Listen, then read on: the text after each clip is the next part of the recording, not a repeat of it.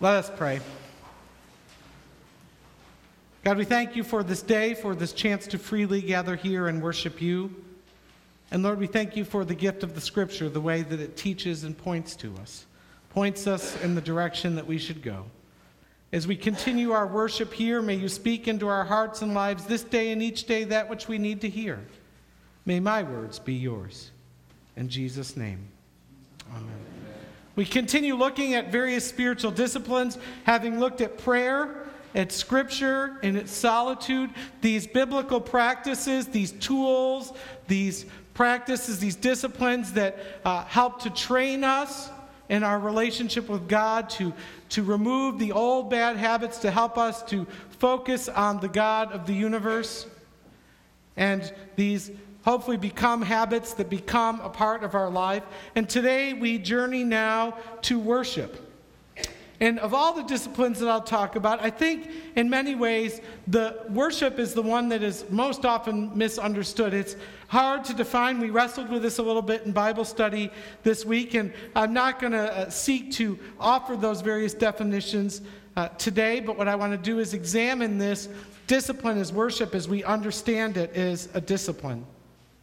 So oftentimes we make two mistakes, I think, when it comes to worship. We assume first that worship only happens in the church. This is somewhat inaccurate. But there's also another common approach that seems to be gaining ground, dangerous, in fact, sometimes, that this notion that anything can be called worship. This, too, is, in fact, inaccurate, perhaps a little more problematic than inaccurate.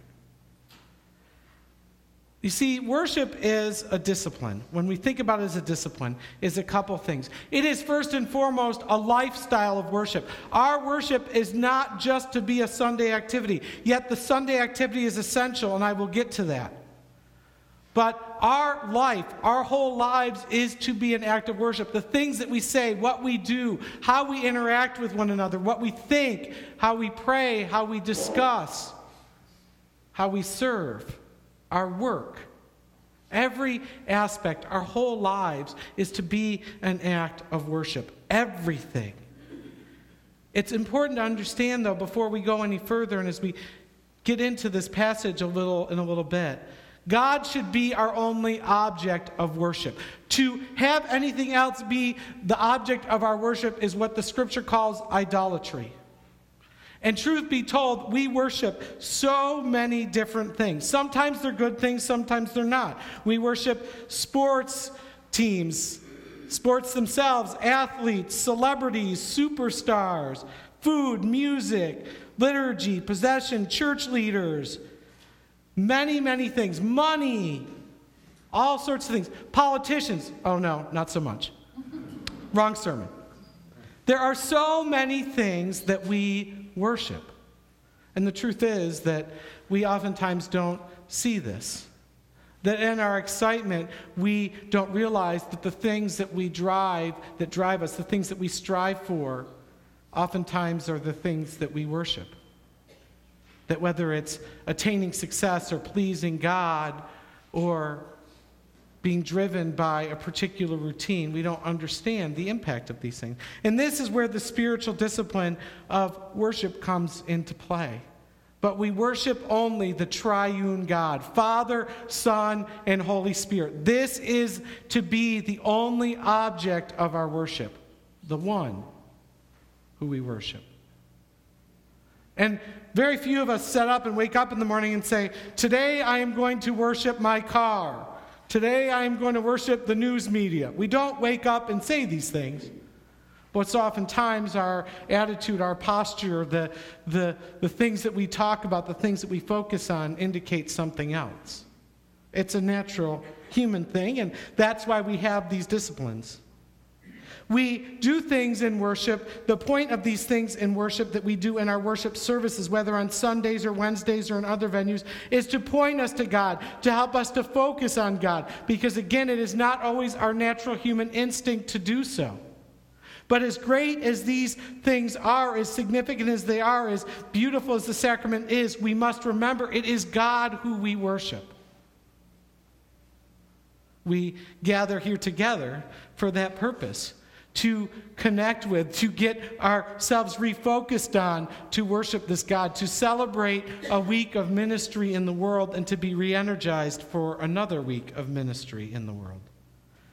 You see, worship is not just an approach of the body to the church. It is an approach of our whole being, of our soul, of our whole self, to the God of the universe. And that's where I think we get confused. We talk about worship either in a limited context or we make everything worship, which if it's not God we're worshiping, I hate to tell you, it's not really worship.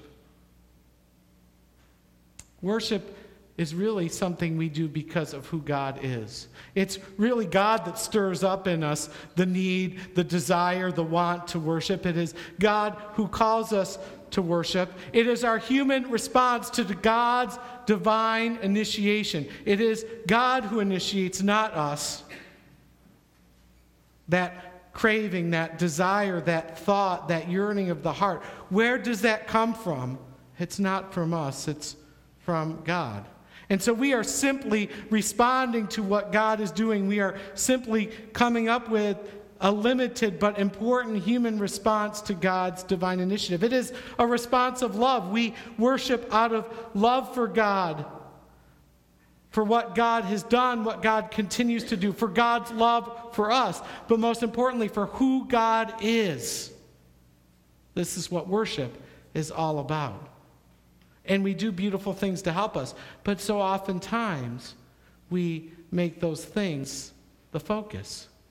When our job in the midst of whatever's going on in life, whether it's stress or it's joy, whether it's distraction or whether life is pretty simple, we come and we stop and we gather to worship, to focus our hearts and minds on the God of the universe. It is a priority for us, should be a priority for us to be a part of the church. That we gather here for a purpose. It's our call, it's our purpose, it's our mission that God has given us this gift of the body of Christ. And certainly there are times where we are not physically able to get to this or another church worship service, but we must make it a priority. And when we don't make it a priority, it's a statement. We lose sight of the habit and the discipline, but if we're honest, there are a lot of things that we never miss, that we make a priority. Truth be told, sometimes those things are not worship. That gathering together as a community of faith is vital. It's vital for each one of us. We cannot do this alone. In fact, I think that coming together as the community of faith of the church is more necessary perhaps now than ever, especially in our country. It's our way to battle this rugged individualism that we have. That yes, we each have a relationship with Jesus Christ, but that's not it. This faith of ours is meant to be lived out as a community. That we need to learn to worship, to see, to discern, to support, to help, to encourage one another by coming together. And we lose sight of that. And that's a danger for us.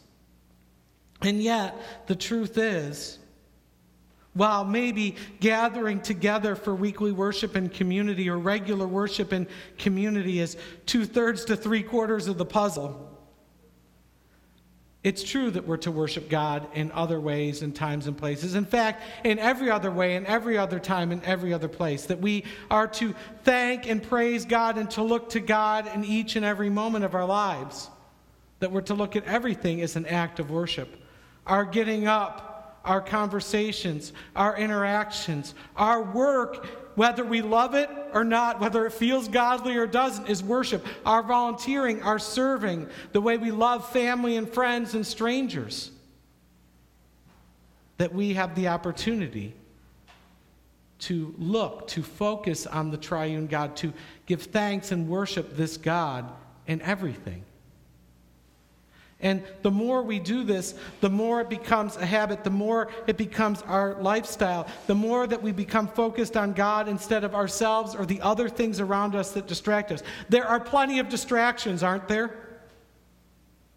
Whether it be a news report, someone's health, job concerns, stress, a fight with the spouse, children misbehaving, spouses misbehaving, whatever it might be. There are so many things that pull us from focus on God. The devil loves that. The master of distraction. And yet, this habit, this discipline is so critical to us. It's our priority. I love one of the scriptural words. I just like how it sounds. This Greek word, one of the words to describe worship, koinonia. It means a lot of things, but it means an intense fellowship with God, with one another, through the power of the Holy Spirit. Laura and I were talking before church about a bunch of different things, and as we were talking about life and faith in the church, we both agreed that the priority, the thing we should celebrate the most, is this growing in our relationship with God, this growing in faith. Worship is essential to that. Worship is essential to our lives. It's not just an item on the calendar. It's not just a practice. It's not just going for a walk in the woods. It's so much more. I love this gospel reading today. This is perhaps one of the most profound and direct discourses on worship in all of the Scripture. Certainly in the Gospels and the New Testament, one of the strongest statements on worship. It's a powerful passage. It is so deep and complex, it in itself could be 6 sermons. Don't worry. We have lunch today, so we'll be okay.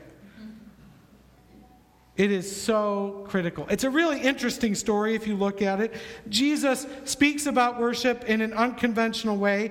A common moment, gathering water, yet profound moment. It's a moment that's controversial. You got to understand, Jesus goes into this town, Samaria, which is an interesting town for him to go to. The Jews and the Samaritans, they don't associate. They're like the Republicans and the Democrats, kind of. And only worse. And they don't associate, they don't connect. And so he stops in this town, Samaria, and he sits by a well by himself where you gather the water. And he sends the disciples off to do some work. And this woman comes. And Jesus has this powerful, the words here, the meaning of these words are so deep. This powerful encounter with this woman at the well. But there's some problems here. There's at least 3. First, Jesus, the Jew, is talking to a Samaritan. He's having a conversation with the Samaritan, a deep conversation, in fact. This is countercultural, to say the least. This is not going to earn him some points. And worse yet, and this is just the culture, I'm not saying this, he's talking to a woman, a Jewish man talking to a Samaritan, but a Samaritan woman, a lesser figure in culture, a lesser person, and Jesus interacts with her one-on-one here at the well. And he does it by himself. You see later in the passage, the disciples come and see him there, and they're going, what is he doing? I mean, it's almost scandalous. Jesus is by this woman, but it's scandalous more so because of this woman's reputation. You see, we know that there's a problem with her for a couple reasons. We hear Jesus ask her about her husband, and she talks about the 5. He says, if you've had 5, and the one that you're with now is not your husband, all right? So that's problem number 1, not ideal, okay? Problem number 2, she comes at noon. You see, that's an important little detail in this passage that we miss. Coming at noon was a big deal. You didn't come at noon for your water. It was hot. It was a busy time of day. You came in the morning and or at night. That's when most of the women came to gather the water. So why would she come at noon? So no one else would be there. You see, a woman of bad reputation, she didn't want to deal with the rejection, the gossip, what was going to happen if she came in the morning or she came at evening when the other women were there. And so she comes alone. Where all the other women get to journey together, she comes alone at noon. And in fact, it's really interesting because in this moment, we have to understand that this woman is hurting. She's lonely. She's isolated. Her life is as empty as the jar that she brings to this well. She's broken. Have you ever felt broken or empty? Have you ever felt that you kind of got to avoid or sneak into church late because of something that happened? Or have you ever felt like it's been hard to encounter God because of something you said or did or something you're feeling or experiencing? Have you ever been mad at God? Wondered where God is? This woman was probably experiencing all of those things, an empty, isolated, painful life. The fact that she had 5 husbands and this other man is probably not just a commentary on her morals or her behavior. It's also a commentary on loneliness, on rejection. And here's what's interesting to me. Jesus goes there, I think, in this moment just to meet with this woman. He makes this extra stop. He waits by the well just to meet with this woman. It is a divine appointment. Jesus comes to her, this sinful, broken, rejected, unworthy person. Jesus comes to her. And if Jesus comes to her, it's a reminder to us that that same Jesus, no matter how broken, lonely, frustrated we are, that same Jesus comes to us. And even in pointing out her issues, he doesn't condemn her. He invites her into a conversation. In fact, he invites her to participate in living water, to be in relationship with the God of the universe. But here's what's interesting to me. I caught this for the first time. Again, you read these passages over and over again. You see, Jesus doesn't start with an offer to her. I can help you. I can give you living water. I can free you from your pain. The first thing he does is asks her for help. This person, this Samaritan woman, sinner, come at noon person. The first thing Jesus does is ask her for help. What power in that moment. This is the same Jesus who comes to us. This is the Jesus that we are invited to worship. This is the Jesus that we come here to worship, to serve, to get to know more deeply. This is what worship is about, this relationship with Jesus, worshiping this God. And I love this passage. It says here that we are to worship in spirit and in truth. That's it. How do we worship? In spirit and truth. And we're not sure exactly what that fully means, and there are books on that statement. And there's controversy over the word spirit. Does that mean our spirit, which means our whole being, our soul, all that we are? Or does that refer to the Holy Spirit? And most fall on the first side. But the truth is, our soul, our body, our hearts, our minds can't worship God without the initiation, without the prompting of the Holy Spirit. And in truth, with the truth of the Scripture, with the truth that we know about this person, Jesus, we worship in reality. We worship what is true. All of this is only possible through the Spirit. So often we get caught up in where and how we worship, and those things are important. They should be scriptural. They should draw us to God. But what really matters, if you want to understand about this story, about the discipline of worship, it's who we worship that matters. And this is what happens with this woman. She doesn't just encounter information. It's not just about the well and that it's Jacob's. It's the one that she encounters that matters. You see, God wants the best for us. And this is a picture of the best. That worship, that gathering together regularly as a community of faith is essential. It's critical. It's the gift that God has given us. An imperfect gift, but a necessary gift. We cannot do this alone. We're meant to be in community. But we're also called to worship God in all of these moments. God wants this for us. That our worship isn't restricted to this moment, but it must be discerning. It must be about God and not about us. And see, Jesus invites this woman in, invites her to the truth, invites her to this relationship. Worship is our whole life approach to God. Worship is also our gathering here. It's not either or, it's both. And that's why it's both an essential part of our life, the main deal, this gathering together, but it's also supposed to go beyond this. We're always worshiping someone or something. That's the truth. We're always worshiping someone or something. The truth is that worship changes us. And what matters most is our posture of worship. Not our outfit, not our location, but our posture. The posture of our heart. And a lot of times, I know that I have to be in this discipline, not just of Sunday church, but of daily worship. Because if I'm not, it's very tempting, very easy for me to get focused on and worship other things other than the God. It's not casual. This is our whole life. This is important. This matters. We don't just do it because of tradition and habit. We do it because we're called. We are created to worship. That's what we're made for. We're made for worship. And I love it. We all thirst, right? You've all been thirsty.